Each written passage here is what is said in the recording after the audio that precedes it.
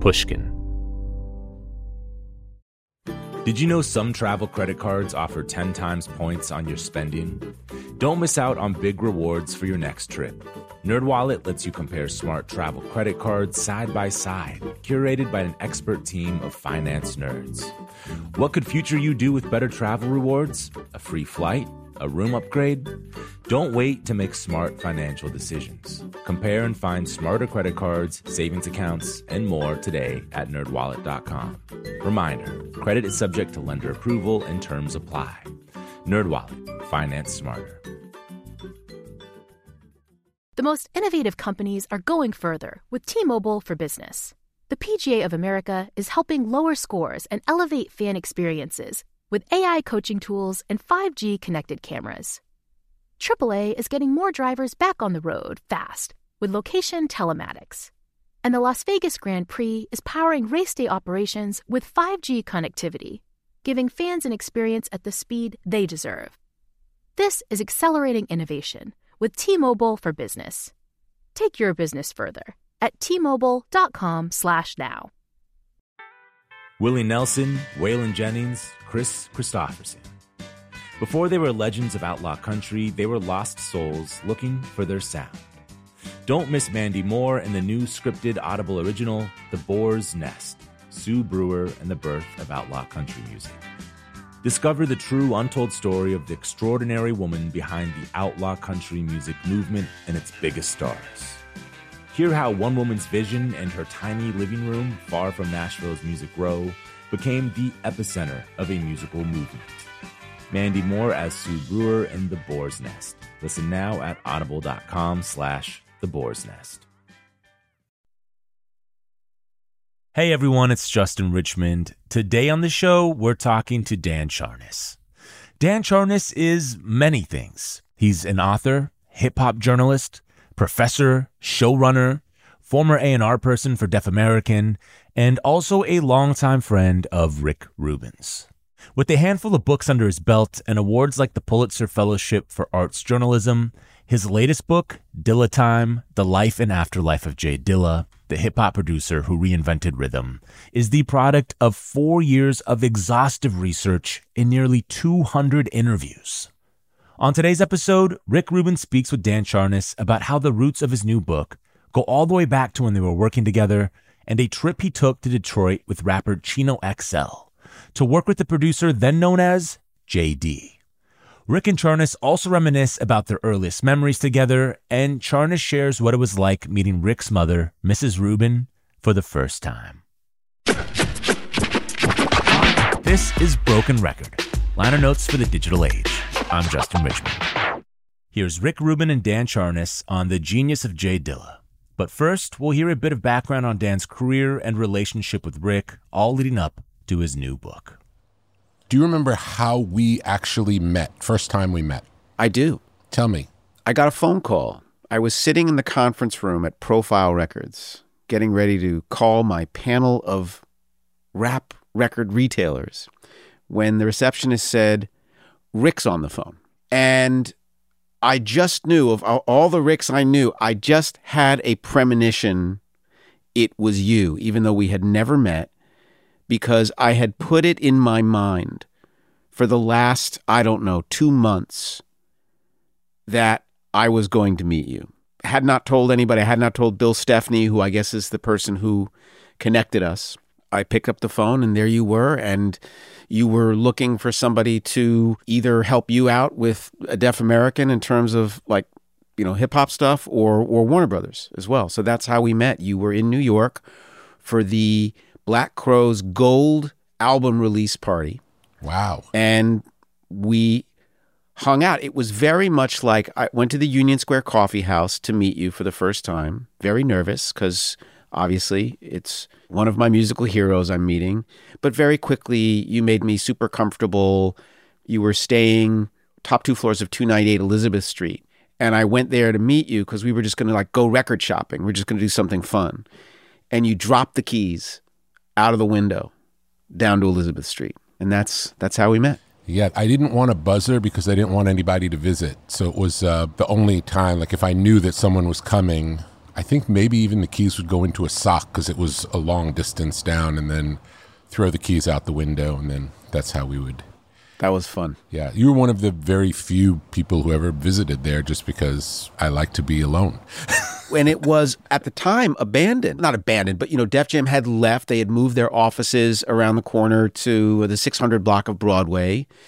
It was just your place on the top 2 floors. And it was spick and span. I think there were the remnants of a recording studio that never quite got built in the basement. Yes. And it was this little interesting window between your Def Jam years and the American years, where things were kind of in flux.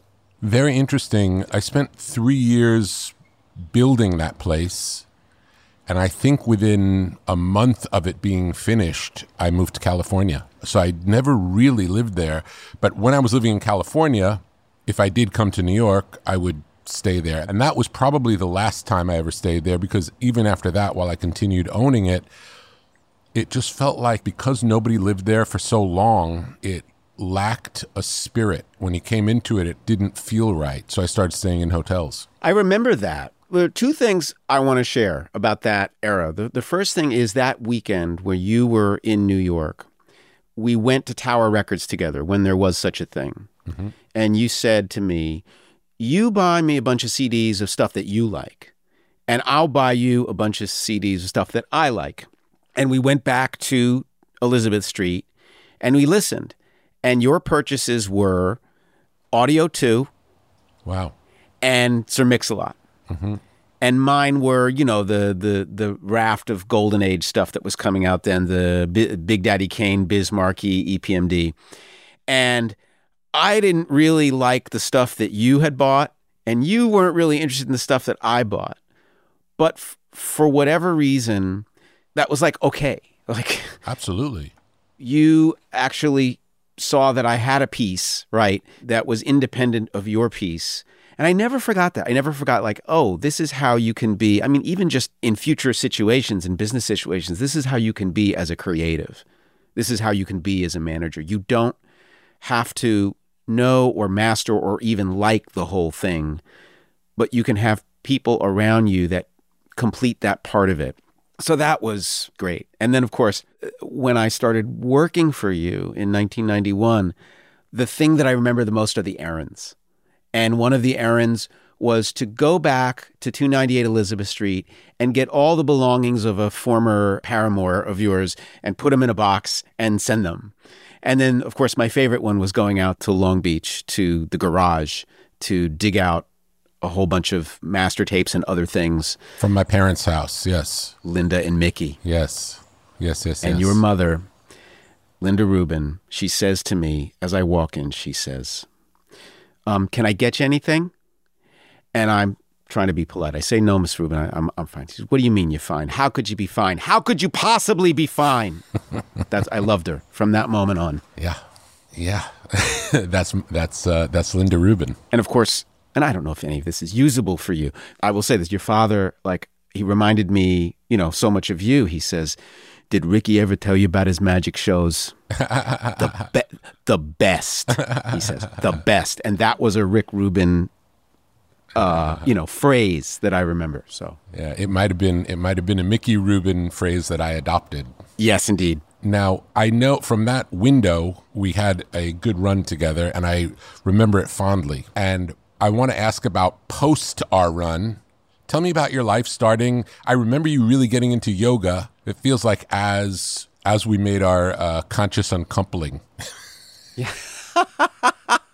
Well, you were consciously uncoupling from the first iteration of American Recordings. You were moving from Warner Brothers to Sony. Yeah. And I had been working on a project with a rapper MC named Chino XL, who very much made a lot of friends at Warner Brothers. So the idea was that I would stay with Warner Brothers, and you tried, to help that situation happen. Absolutely. Actually, thank you very much. So you moved into sort of the System of a Down era, the Sony American era, and then I remained with Warner Brothers and Chino for a little bit until Forrest Whitaker hired me to run his record company through Sony. And that was about a year, 2 years. And I was already a certified yoga teacher. It had basically saved my life while I was working for you. I was introduced to that entire world by you. So let's just say that. While I was with Forrest, I decided to start writing again. I hadn't written professionally since I had been writing for The Source around the time that I joined Deaf American. So I decided to start writing for the screen. And what I ended up doing after I left Forrest was writing comedy for MTV and BET. I wrote a season of the Lyricist Lounge show. I wrote for a season of Comic View. And eventually it led me to decide that, okay, I am going to go back to New York and see if I can get myself into journalism school, like just shore up my foundation again. I moved to California in 91, moved back to New York in 2004, got accepted to the Columbia Graduate School of Journalism. I spent 2 years there. I did my master's project in the West Bank. My beat, every person who is in that program gets a little beat in the city. So my beat was Hunts Point in the Bronx. So literally, I'm pounding the pavement. I'm a journalist again. Wow.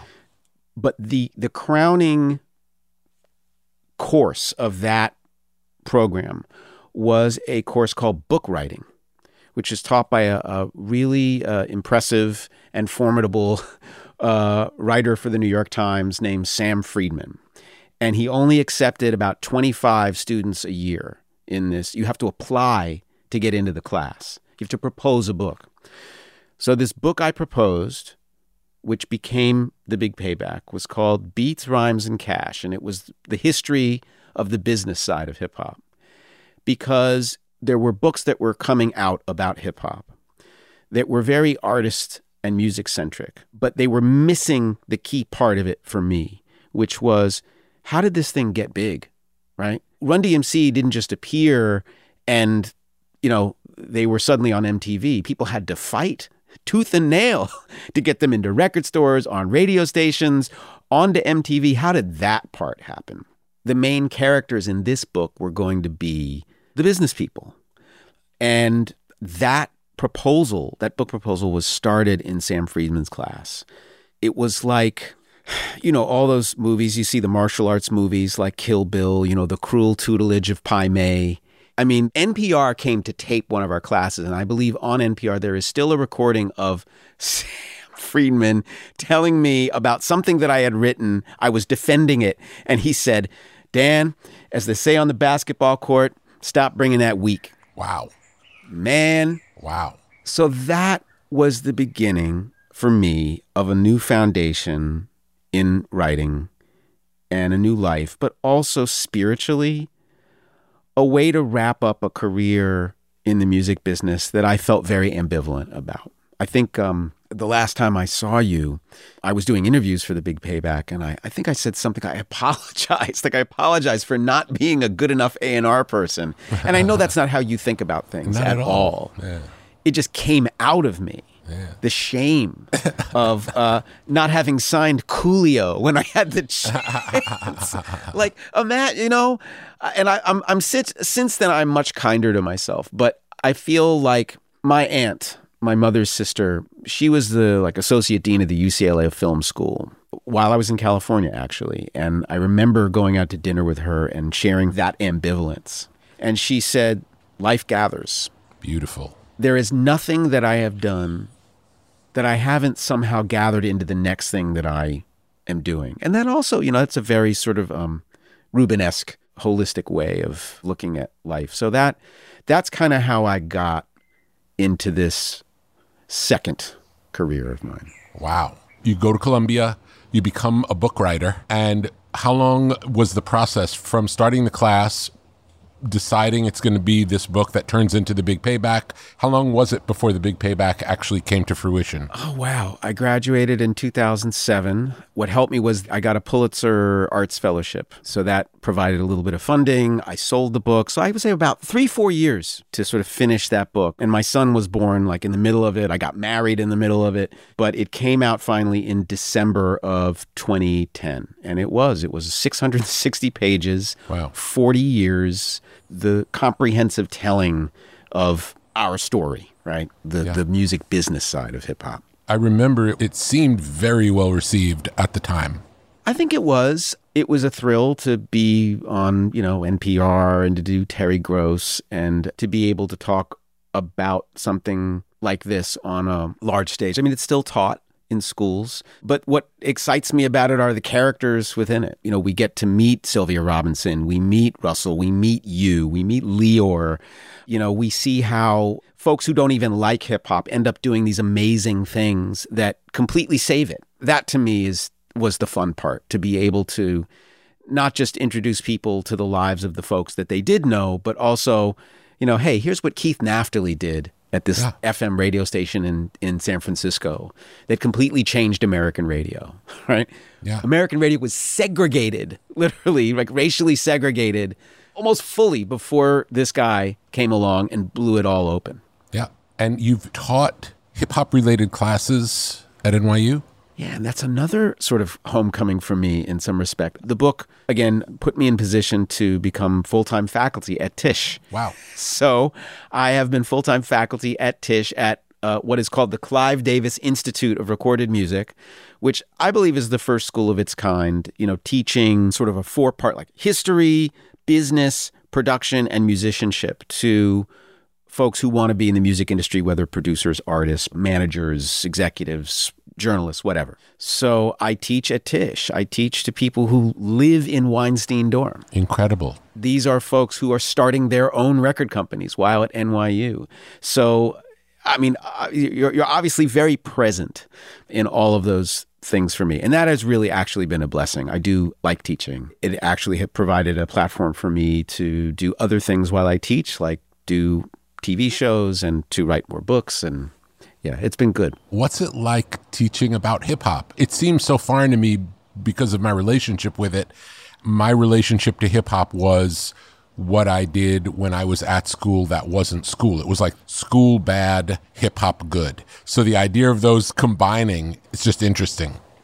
Yeah, well, I will say that the hip hop I'm teaching is in some ways disconnected from the hip hop that's present today, right? Because a lot of hip hop today is very mainstreamed, not mainstream, but just it's in the mainstream. It's very accessible. And so what I try to do is take them back to a time when this stuff almost had to be earned. Like I actually call your generation the greatest generation, whether we're talking about you or Dante or Faith or Lisa Cortez or any of the folks who populated Rush and Def Jam in those days. There were risks to engaging, right? New York wasn't safe. Clubs weren't safe. Nothing was easy. It wasn't made to be accessible. You had to go to Negril to find the good stuff. There were costs involved. People had to section off a piece of a roller rink just to have a party, right? So for me, that's what I try to bring students viscerally back to that time where there was a sort of barrier to entrance. And what came out of that was just this incredible art that only measured itself against itself.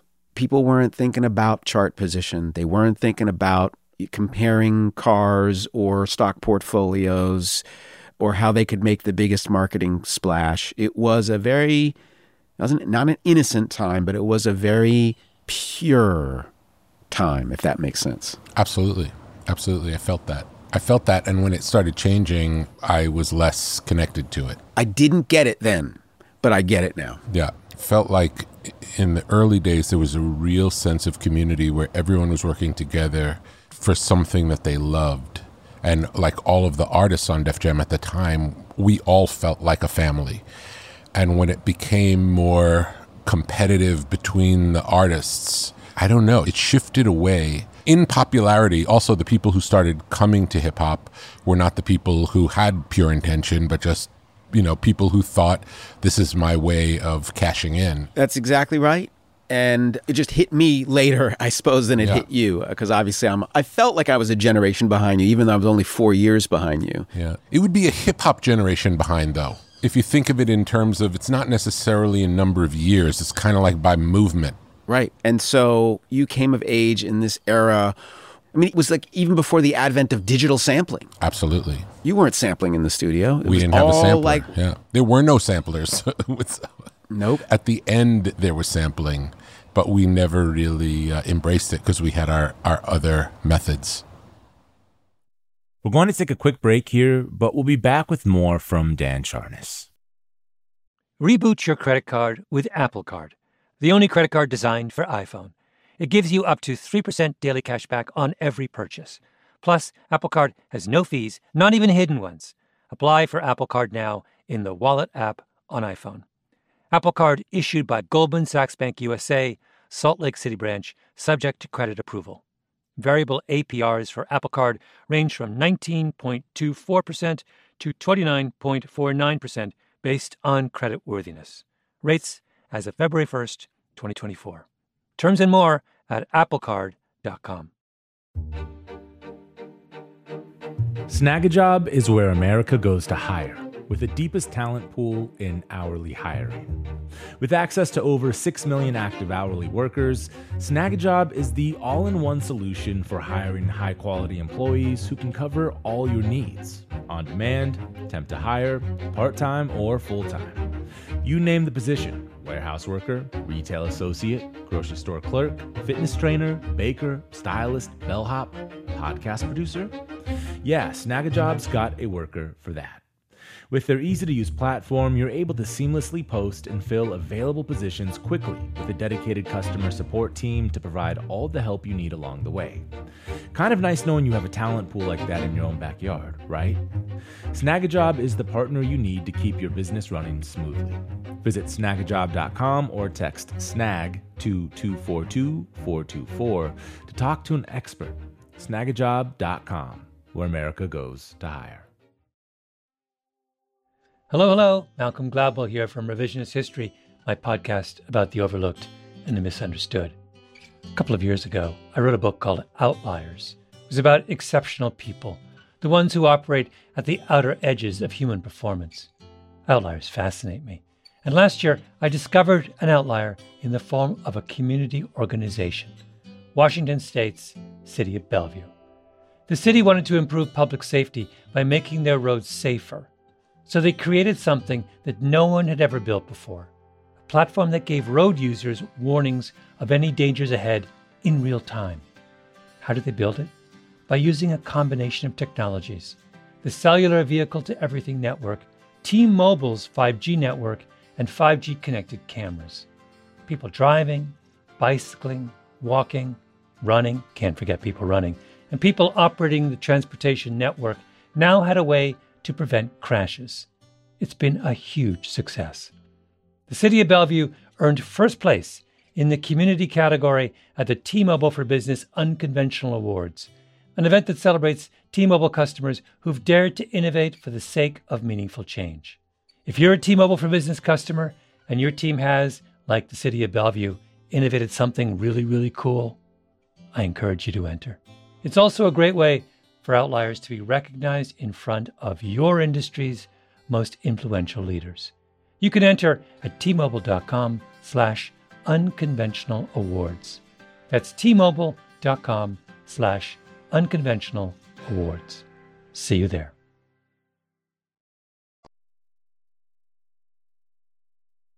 We're back with Rick Rubin's conversation with Dan Charnas. Tell me about the Dilla book. When did the idea come, this is a book?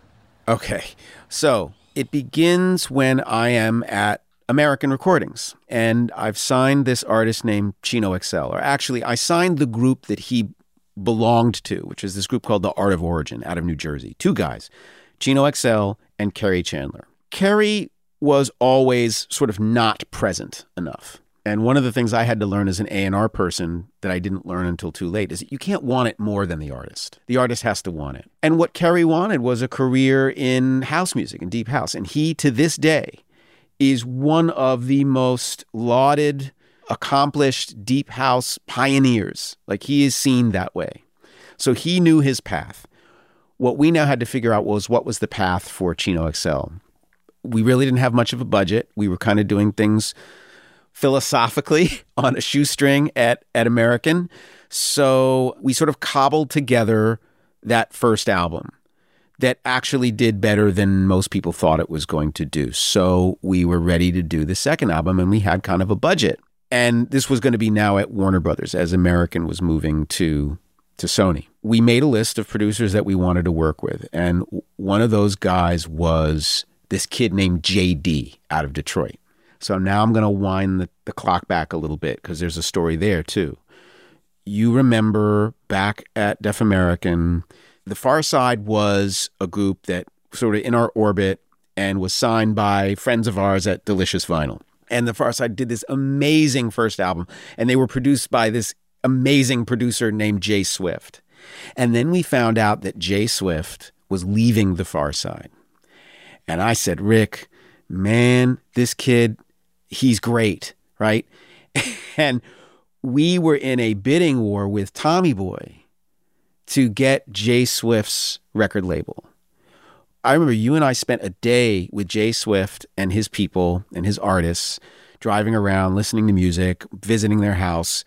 And you didn't do a lot of that, Rick. Like, I knew that was special, and I felt like you were doing that for me in a way. Like, I actually don't even remember it happened, but I know that if I was there because you believed in it and I was supporting you.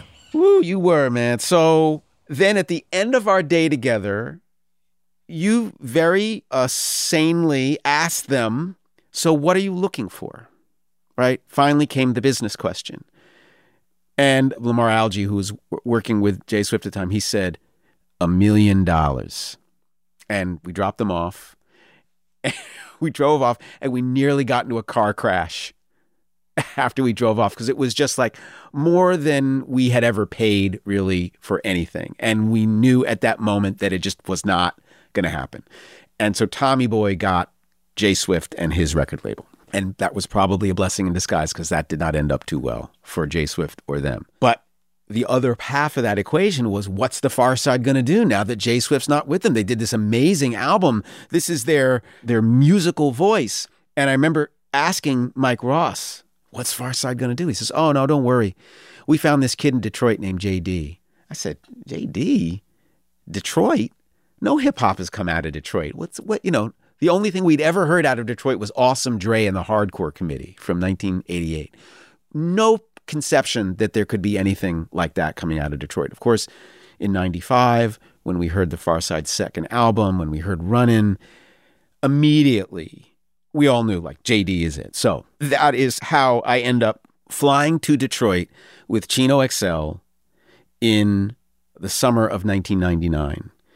It's my very first time in Detroit. We drive out to his neighborhood of Conant Gardens. We park outside his house, the very famous basement door, this white door on the side of the house.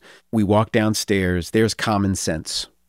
What's Common Sense doing here? He'd already become Common, but I was still thinking, I didn't realize he was in the middle of making that groundbreaking album Like Water for Chocolate. We hung out.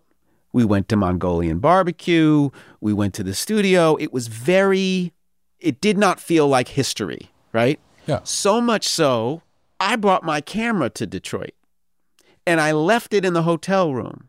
What did I bring my camera to Detroit to do? To take pictures of us at the Motown Museum. Yeah. Because I just didn't understand that what I was witnessing in the basement was a similar level of not just Detroit history, but music history. I was a knucklehead. As your former partner once said about me, he's smart, but he don't know nothing. That's me. Smart, but I don't know nothing.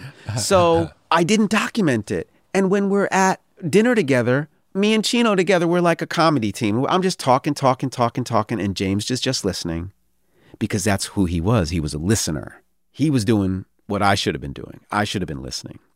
So over the many years later, when I start the book, I've had to make up for the fact that I wasn't a good listener back in 1999. So I know this is a long story, but I get back to LA, we start mixing the album, and it is only then that because when you're mixing, you're listening to things on repeat. I was like, what's wrong with those hi-hats? Are those hi-hats swung? These drums are wrong. What's going on here? And I literally took it into my digital audio workstation, my computer. I lined up the waveform with the grid. I measured where the hi-hats were, and the hi-hats were not swung. What is making them sound swung? Oh, the snare is coming in early. The snare is coming in before the backbeat. Why is he doing that? How is he doing that? Why does it sound good? And then suddenly you hear music that is not produced by JD in the year 2000, 2001. Suddenly that rhythmic time feel is everywhere. That was the beginning of the realization for me, but it didn't occur to me until I was a teacher many years later at NYU that this could be something that could be taught.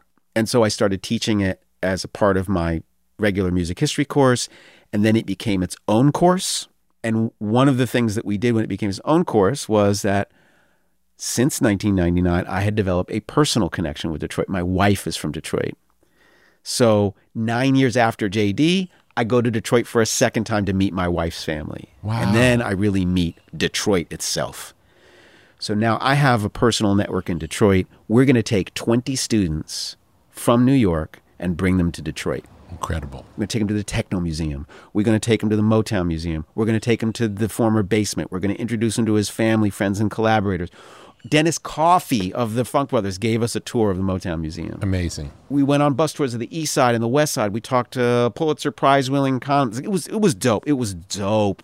It was really, really good. And then we came back to New York, and then we met with, like, you know, the usual suspects. Like Questlove came through and Bob Power. And so that's when I realized there really wasn't enough stuff that was musically accurate that really explained what this guy did. And usually, if you're going to do a book, it starts with a little bit of anger, like righteous anger. Like, I can't believe Run DMC didn't just pop on the charts by themselves. Like, this didn't just happen. Oh, we need to talk about, you know, Corey Robbins, right? Same thing with Dilla. Like, people acted like all Dilla did was turned off the quantize function, the timing correct function on his drum machine. Made me so angry. You know, the healthy anger. Yeah. The anger that gets you motivated. Yeah. That is my long-winded story about how this book began. How important do you think the family part, the bio part of the story is for Dilla? Oh, it's integral. We're either a continuation of our family or a response to what's going on in our family, or both. James was the product of two musicians, people who love music, but whose careers in music were truncated. So he carried that with him. And he was also the product of this kind of raucous church environment. And he carried that with him. He was also a product of popular culture, and in particular, a particular kind of popular culture. I don't know, Rick, if you've ever seen clips on YouTube of The Scene. This is one of the things that my wife hit me to. If you grew up in Detroit in the 70s and 80s, there was this TV show on WGPR, one of the only black-owned TV stations in the country, called The Scene.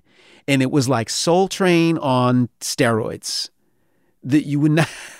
Like, the dances on this show are unbelievable. And that's what Detroiters grew up with. And they grew up with the electrifying mojo, right? One of the only guys in radio to play Prince right out the gate.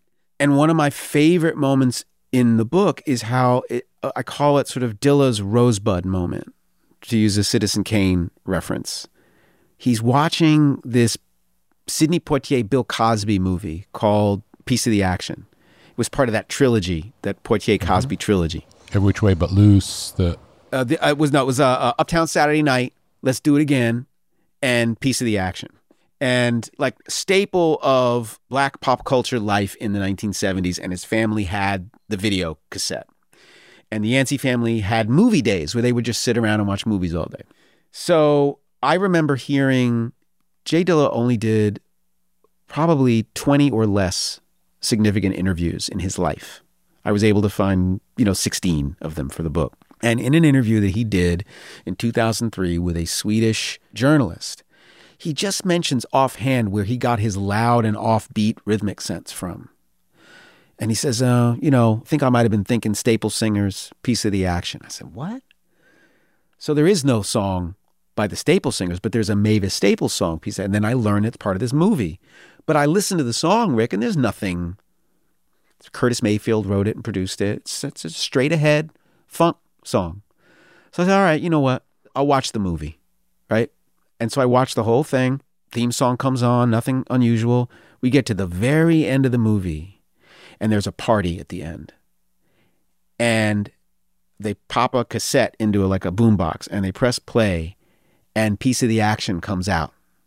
Except this time, the crowd assembled are clapping, right? Because it's a party. But, you know, in film, you're not recording the claps in the room. They actually added it as Foley afterwards. And the claps are coming in and out of sync with the music in ways that sound completely artificial, completely machine-driven. Yep. And you listen to it, Rick, and it's like you're listening to voodoo, right? You're listening to D'Angelo's album years in the future, because D'Angelo's album sounds that way because they're trying to sound like James. And that was James' moment where he's like, I want that. I want that sound. That was my, exciting moment. It's an incredible breakthrough discovery. It's a great, and I think at times that I've heard things where the first time that I hear something, it's we'll call it the wrong version, you know, a remix of something before you hear the regular version. Like the first time I heard the remix of the Busta record with ODB. If you hear the regular record, it's a good Busta Rhymes record, but the remix is insane. Right. You know, funny, Rick, because as I'm writing this book, I'm thinking a lot about you, not just as a historical figure, but also aesthetically. There's this phrase that you used it a bunch of times, but Hank Shockley said that he got it from you. And it's this phrase, the worst shit. Oh man, that's the worst shit. But what you really mean, it's the best shit. But it's the worst shit because it's not supposed to be happening. You're not supposed to go, you're not supposed to throw a piece of a record in on top of something. And it's not supposed to sound that jarring or that bad. Like, it's the worst shit, but it's the best shit. And that was JD. If you talk to his brother, John Illa J, and ask him, well, what is that all about? Why did James do this stuff? He said, we like shit that's weird. We like shit that sounds funny. There's a great sense of, we don't talk enough about humor in music, not ha-ha funny, but just people doing shit that just makes them laugh spontaneously. Yeah, it's the best. The best things that you get to experience when serious can make you laugh just because it's so jarring and so real that the response is laugh. I'm always looking for the laughter when working on things. It's always a good sign. John Caramanica of the New York Times wrote an article, and I think it was either about you or about Kanye, but it was a time when Kanye had come to work with you to finish an album. It might have been Yeezus. I'm not sure. And John Caramanica writes this where Rick walks out of the trailer. I guess he was working in a trailer or something, or wherever bus, you had behind, your in the back of Shangri-La. So Rick walks out, turns to the journalist, John, and says, you would not believe what's going on in there. It's unbelievable. But I heard it both ways. I heard it as literally unbelievable. And then I also heard it as, oh man, it's the worst shit. You know? And I'm sure it was both. It was probably both. Oh man. J Dilla is firmly in that aesthetic of the worst shit being the best shit. What was he a fan of? What was his musical taste? He loved everything. He was a master listener. He was a stutterer. Speaking is risky sometimes, socially, for people who stammer or stutter. So he just cultivated listening. And Questlove, Amir, talks about when James would listen to records, often what he would find a sample would be at the very end of this long-ass 7-minute song, but it's brilliant. He just had the ability to listen into almost anything. And I think we're really primarily talking jazz for a lot of the harmonic material, but he listened to progressive rock. One of his most famous samples for Common is a Canterbury progressive rock scene. Hugh Hopper and Alan Gowan, right? Morning Order. and he listened to electronic music, and he listened to funk, and he listened to R&B. He had a record library like no other. That is one sensory memory I have of the basement, is walking through his record collection. It was formidable. Do you feel like he would listen to music for entertainment or purely to gather content to make things? I think it's both, you know? I mean, listening is a habit. The first question, your conversation starter for many years, and maybe it still is what are you listening to? That's what you would ask. That's a sort of brilliant, beautiful question to ask. What are you listening to? Yeah. Well, I like to know. You know, I want to learn about something I might not know about, and I love listening to new things that are, if someone whose taste I care about likes something, there's no better recommendation to give it a shot. But it also strikes me as the best way to know somebody, right? What are you listening to? And he listened to everything, man. How important do you think the technology that he was using was to his sound? Completely. And this is where we get into like countering all the misinformation. This is my favorite part because, again, people are saying all JD did was to not quantize, which for those of you who don't make beats, it's just simply turning off the function that glues your notes, any errant note, to a regular time grid. And he did do that. He did not quantize certain things, but he had two other really important techniques. The second technique is what I call deceleration. When you take a piece of music on a record and then you slow it down, all of the tiny imperfections in human playing elongate, get bigger. And he loved that sound, right? So a very fast hi-hat, when he slows it down, it's like the lopsidedness, the unevenness comes out.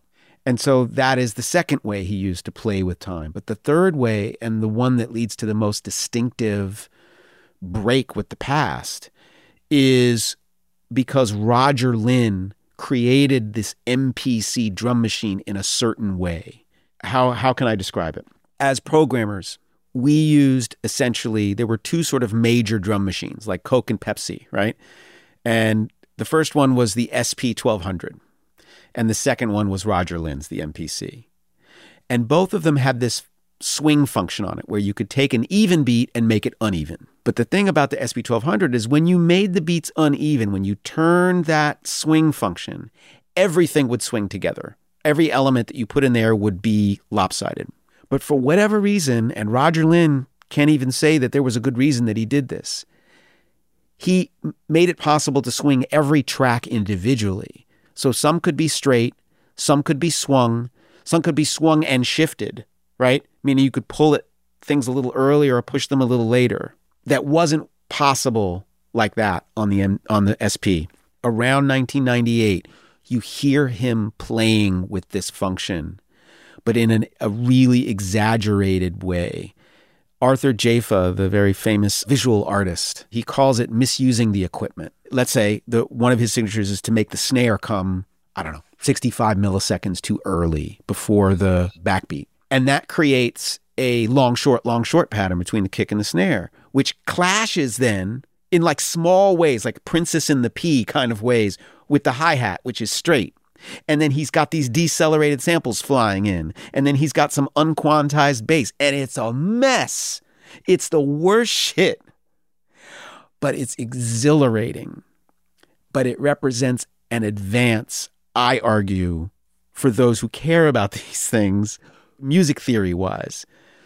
But what Jay Dilla did was he put them on top of each other simultaneously together. That's like what I wanted to accomplish. That was the thing that nobody was getting. Like, yo, this is a kind of advance in rhythm that only happens like in once in 100 years. And everybody in the world is now using this. Anderson .Paak, Robert Glasper, Hiatus Kaiyote, Kendrick Lamar. But nobody's drawing it back to its source. So this was my attempt to do that. Yeah, I would say that it may have happened before Jay Dilla, but it wouldn't have happened with one person.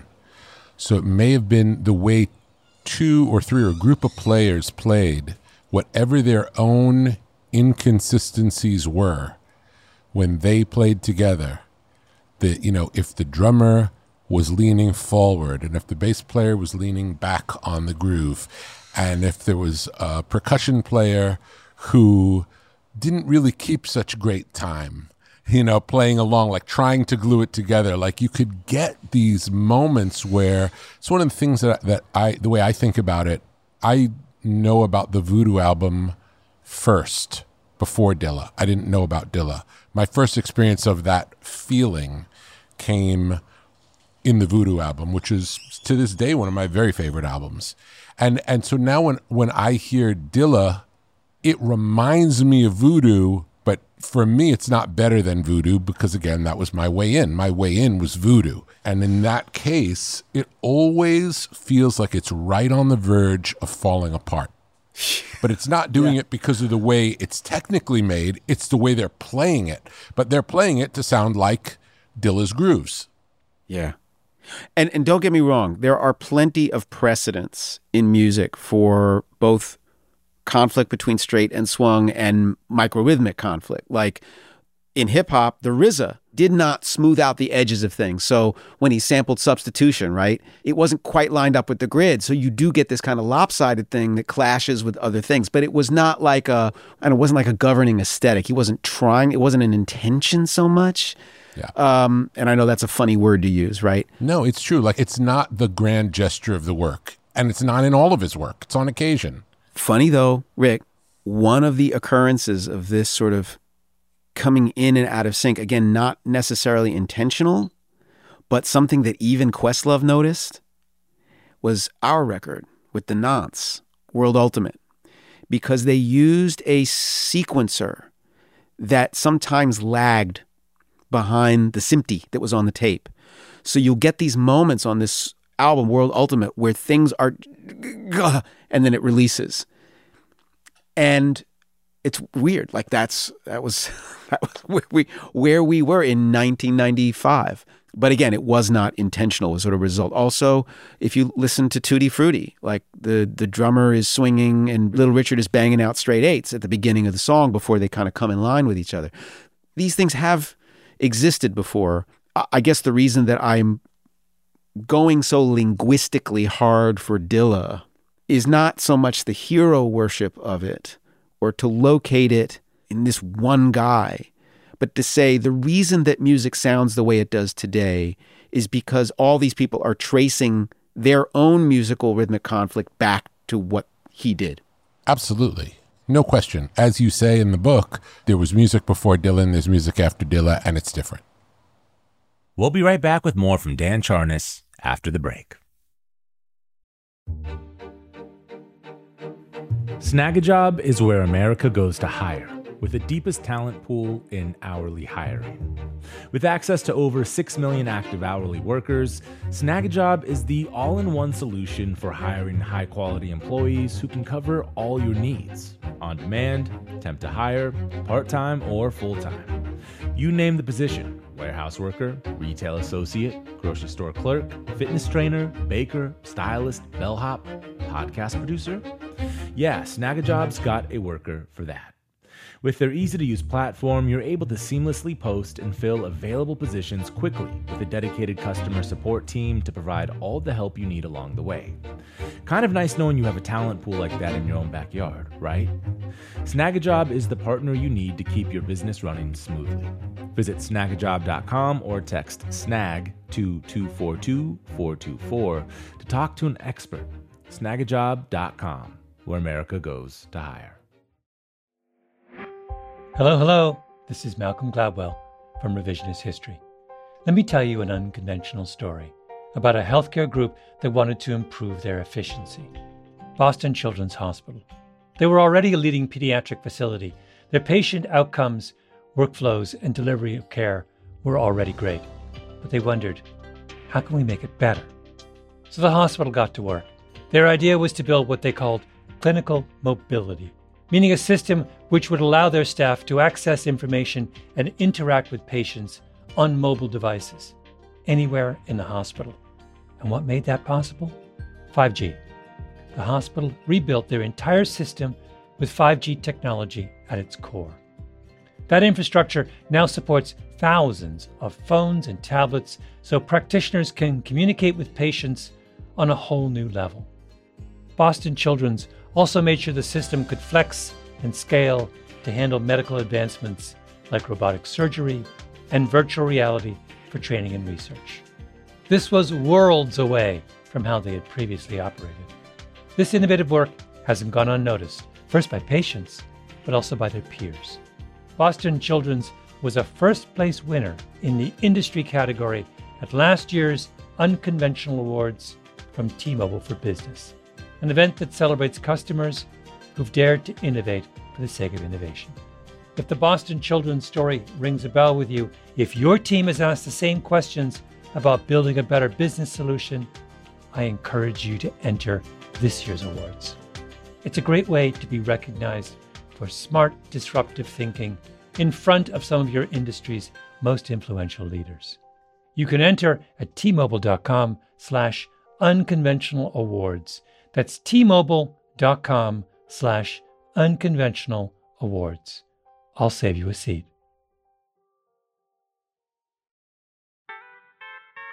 Willie Nelson, Waylon Jennings, Chris Christopherson. How did the biggest names in outlaw country start a musical revolution? Through one woman's vision from one tiny living room. Don't miss Mandy Moore as Sue Brewer in the new scripted Audible original, The Boar's Nest, Sue Brewer and the Birth of Outlaw Country Music. Discover the true, untold story of the extraordinary woman behind the outlaw country music movement and its biggest stars. Brewer helped shape the sound and soul of country music as we know it today, despite never picking up an instrument herself. Lovingly dubbed The Boar's Nest, Sue's place was an intimate staging ground where a new breed of singer-songwriters, wounded souls, wayward upstarts, would spur each other on to tap into something bigger, realer. Starring Mandy Moore and featuring Eben Moss-Bacharach as Shel Silverstein and TJ Osborne as Johnny Cash, alongside a full ensemble cast. Audible invites you to enter The Boar's Nest and experience the rise of a musical revolution. One woman, one time, one place. The Boar's Nest, Sue Brewer and the Birth of Outlaw Country Music. Listen now at audible.com/The Boar's Nest. We'll be right back with more from Dan Charnas after the break. So you started in Detroit? Was that where the research began? Yeah, I mean, it started literally with that first trip. And then my second trip, my wife, my then girlfriend says to me, I'm going to take you into Detroit. I'm going to show you Detroit. But show me the physical layout of Detroit. Show me the pieces of history that made it. As you know from the book, it's a really, really interesting story, and it's a metaphor. It's literally a physical metaphor for what happened there. The map it bears traces of all of that stuff. The matrix of culture that created Motown, all that genius, right? It began with that and then intensified with the class, began to make friends with Dilla's friends in Detroit with his family. And the other helpful thing was that when Dilla moved to Los Angeles for the last 2 years of his life, he became friends with my friends. Like all the people that I knew, Brian Cross and Eric Coleman and Rhett Maddock and the Beat Junkies and C-, those are my peeps, they're my homies. So I felt like I had that network too. One of the things that seems to be a big theme of the book, unintentionally but interestingly, is about regional hip-hop. Talk about how hip-hop was a regional endeavor at that point in time and what it meant to be from a place like Detroit. Well, hip-hop started as regional because New York is a region, right? New York is actually a very insular region. Nothing else in the country sounds like New York. But because New York is New York, it has this overweening influence on everything else. As hip-hop made its way out, like first to Philadelphia, then to Los Angeles, right? Locales have their own culture, so they pull certain things from hip-hop culture and then sort of stick with them. So Miami built its hip-hop culture at a time when you, Rick, were producing things like License to Ill. So it was a very TR-808 driven kind of sound that became Miami bass. Almost like Stillborn. And that sounds very unfair to Miami bass, but it's like it zoned in on that one part of hip hop. And the South loved Houston, Atlanta, Miami, Memphis. All love that deep 808 sound because it's car culture. what better to bump in your car than something that's like hugely bass driven? Miami bass is also fast, and like a song like Brass Monkey is really quintessentially what we think of as Miami bass, even though there wasn't such a thing then. It's very bizarre when I tell my students about trap is sort of the dominant hip hop sound today, but it really, trap, it all kind of points back to License to Ill for me. That change in hip hop sound very much is reflected in what the dominant sound of hip hop is today. But, you know, Los Angeles had its own take on hip hop, which was very sort of electronic and also funk driven, like P-Funk, because that was the style out there. Detroit was interesting. Detroiters loved West Coast hip hop, but there's this island of East Coast centric hip hop fans in Detroit who have their own little singular culture. So Detroit is not producing the stuff that most Detroiters like. This culture that emerges around this Chinese restaurant called Stanley Hong's Mania Cafe, which is called the Rhythm Kitchen, and then the hip hop shop where Eminem comes out of, and Proof comes out of, you know, is very insular again. And they felt like they couldn't even get much attention from Detroit radio and didn't. The whole bridge to radio with hip hop is interesting because for a long time it was just not welcome. It was beneath the radio standards of what they played. That is still, to me, a great story. Essentially, one of the only reasons that hip hop got to where it was on New York radio, the birthplace of hip hop, is because two program directors hated each other so much that one was willing to play a music that they hated, these Run DMC records, to try to grab Frankie Crocker's audience away from him. You know, it's crazy, but that's how it happens sometimes. Sometimes a lot of history is just personality driven. But it was hard because when you're doing a book like this, especially with a community that is wounded and protective, it takes time to win the trust of folks and to keep it and to let them know that they were right to trust you. Part of that for me is when I interview folks and I write, I read back to them the sections that concern their thoughts, feelings, and actions. Beautiful. And I know that there's some journalists who do not do that because they do not want to give up any sense of control that's of beautiful. the material. I love that. It works. Was there any point in the reading back where an interviewee said, I don't exactly mean it like that. You may want to change? A lot. And that's why I do it. Because I make mistakes all the time.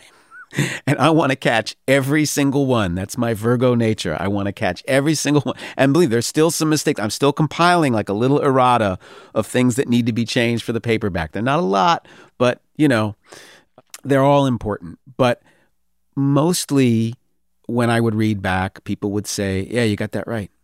Like, wow, yeah, you got that right. That's exactly how it happened.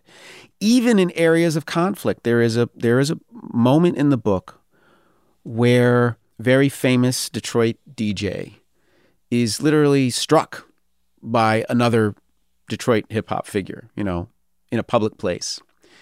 And very embarrassing, you know, for the person who's being struck and somewhat embarrassing for the person who's doing the striking, right? But both of them said when I read that section back to them, that's the way it happened. And that there's a certain amount of healing that comes from that. Does that make sense? Yeah, there's an acceptance, and it's said out loud. It's like it's been aired, and there's the reality of the situation and acknowledging it, and it's not a personal secret anymore. Or it's dealt with, and now we can move past it. Seems great. Perhaps it's naive of me to feel this way, but I hope that there is some healing that happens in this community. It was hard. It's hard when somebody dies, as you know. It's hard dealing with the mess that person has left behind and the conflicts that causes. And sometimes it takes years to come back from it. And there are families where they never heal after that moment. But my hope is that when you're in an argument with somebody, usually the argument ends and the healing begins when you finally get an answer to what the other person was thinking. What were you thinking when you said that to me? And when they finally tell you, that's when you can move past it. I'm hoping, I guess just what I'm saying is I'm hoping that the book does that in some way. It's at least as close as you can get. Now, even with that said, how often do different versions of the same story come from different people and either not match exactly, or in some cases, they oppose each other? How often? Very often. And if you interview 200 people, your odds are you're going to find the truth. There are certain things that I kind of feel what the truth is, but I have not been able to, I can't literally say, like, of course, the very famous story of who produced this Janet Jackson song, Got Till It's Gone. I really believe that Terry Lewis and Jimmy Jam produced that song. There are still folks who will not believe it, despite the lack of evidence for that. Did you talk to Jimmy and Terry? I didn't talk to Jimmy and Terry, but I talked to the person who literally programmed the machine that was on. Because Jimmy and Terry were on the record already, very clearly. So I focused on, the hands-on people, so to speak. I truly believe that they produced the song, but then that really makes the book more interesting to me, the story more interesting. Why would James lie? Why would he say he produced this song and didn't? And that has a lot to do with not only his own struggles to become known and to get credit and to make a name for himself, but also his family's story. Yeah. Because his father had a very similar story with It's a Shame by the Spinners. Claimed that he wrote it. Nobody in Motown confirms the story. People haven't even heard of him. It's hard, especially because it's family myth. And I felt some kind of way about poking at family myths. It's interesting, really interesting. And it's true that all he had to model was that behavior. So, that would make sense. Like, if you grew up seeing this behavior, you think that's how you deal with that situation.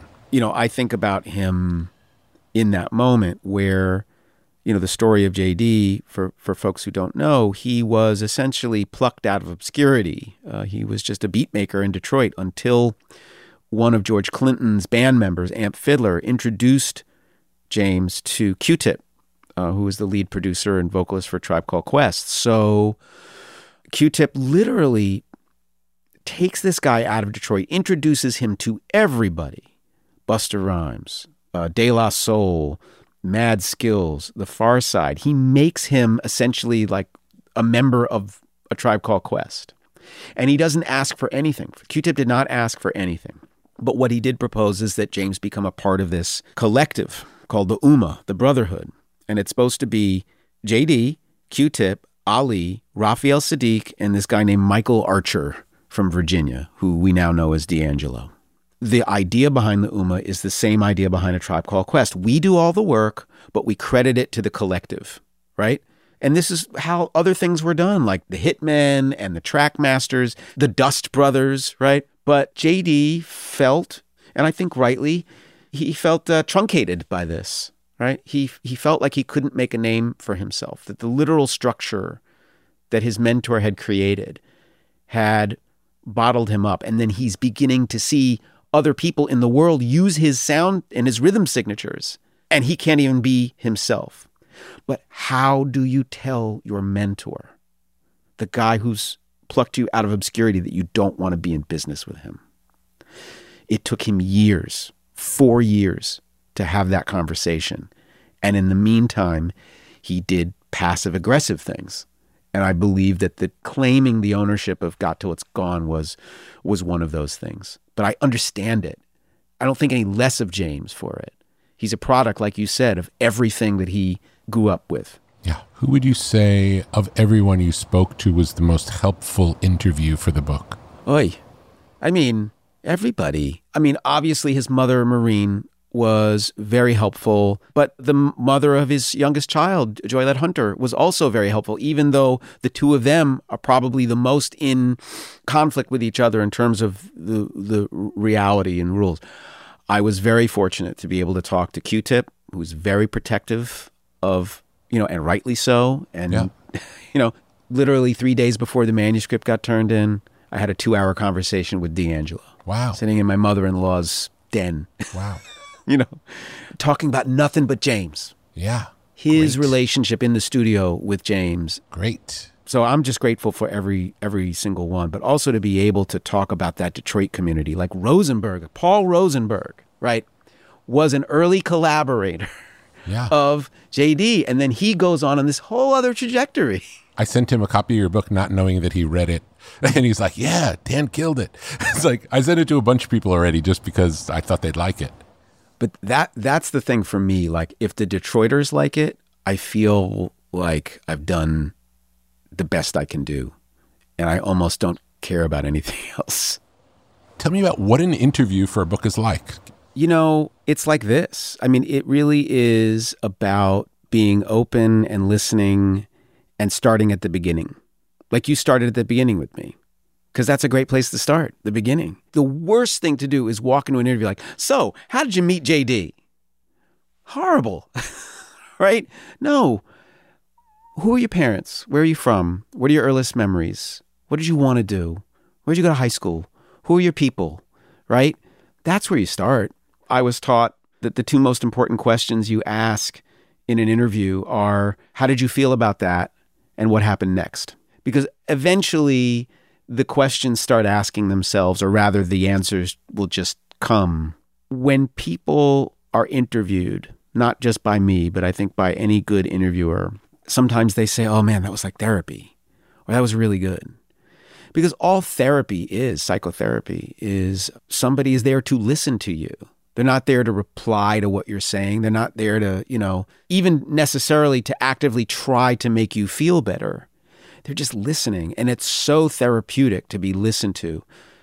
Most people want to talk and tell their stories and have somebody really, really listen to them. And I guess, I'm probably come by it honestly because my mother's a psychotherapist and a marriage counselor. And I do say that sometimes writing this book or reporting it was like doing marriage counseling on 200 people at once. A lot of held in thoughts and hurt feelings. And I'm glad that the interview process and then even having things read back to them makes them feel heard. Is it different interviewing a musician or an artist versus what I'll call a layperson? Yeah, well, it depends on the caliber of the musician, because I relied on very, very high caliber musicians to be able to articulate things. That was the most important thing for me in this book, other than the things we've been talking about. Very little writing about music nowadays is about the mechanics of music, how it actually works. What are these rhythms and how were they created? And very little done for sampled music, right?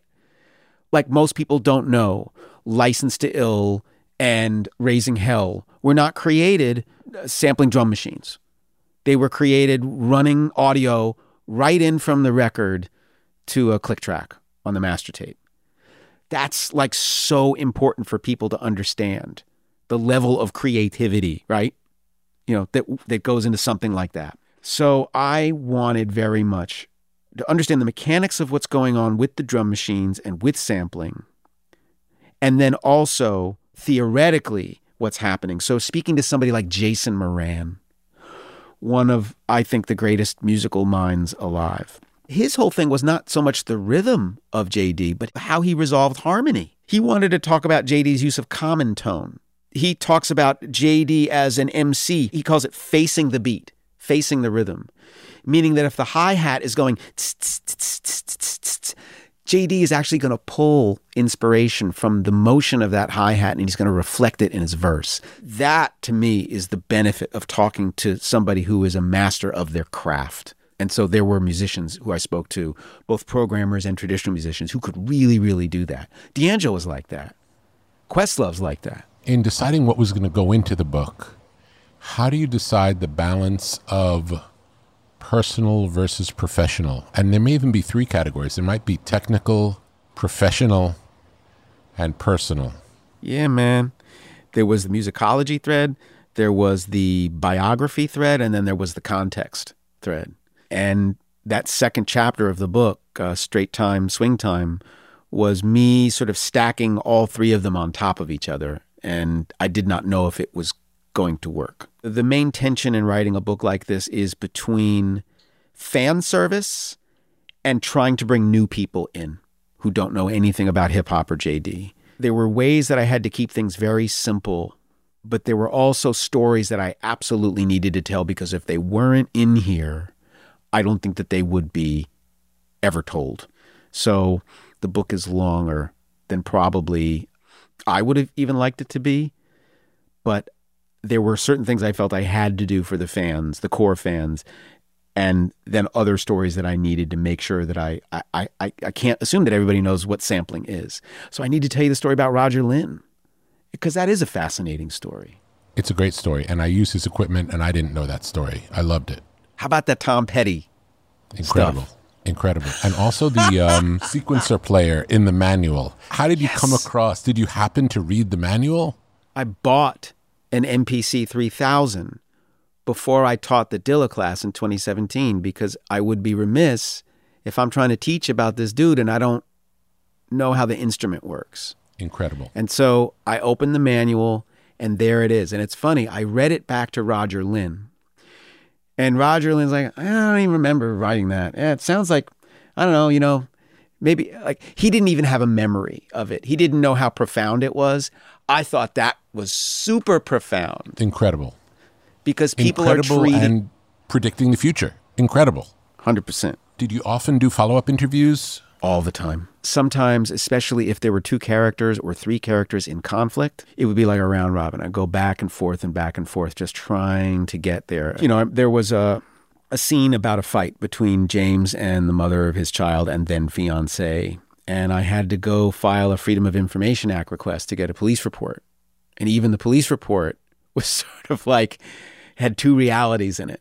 Because obviously the police weren't there when it happened. They were just there after what had happened. So yeah, going back time and again. But I think every time I went back, it was worth it. Every 3rd or 4th call, totally worth it. Glad that I did it. How much of your interpretation is in the book versus just what you heard, just what you took in? I would say there's a good deal. I allowed myself, because I did a great deal of reporting, I felt I had a bit of latitude. And because I'm also dealing with somebody who was silent mostly during his life and is silent now, I gave myself a little latitude to interpret, latitude to lay out a theory. I didn't want to put thoughts or words into anybody's mouths, and so I was really careful about that.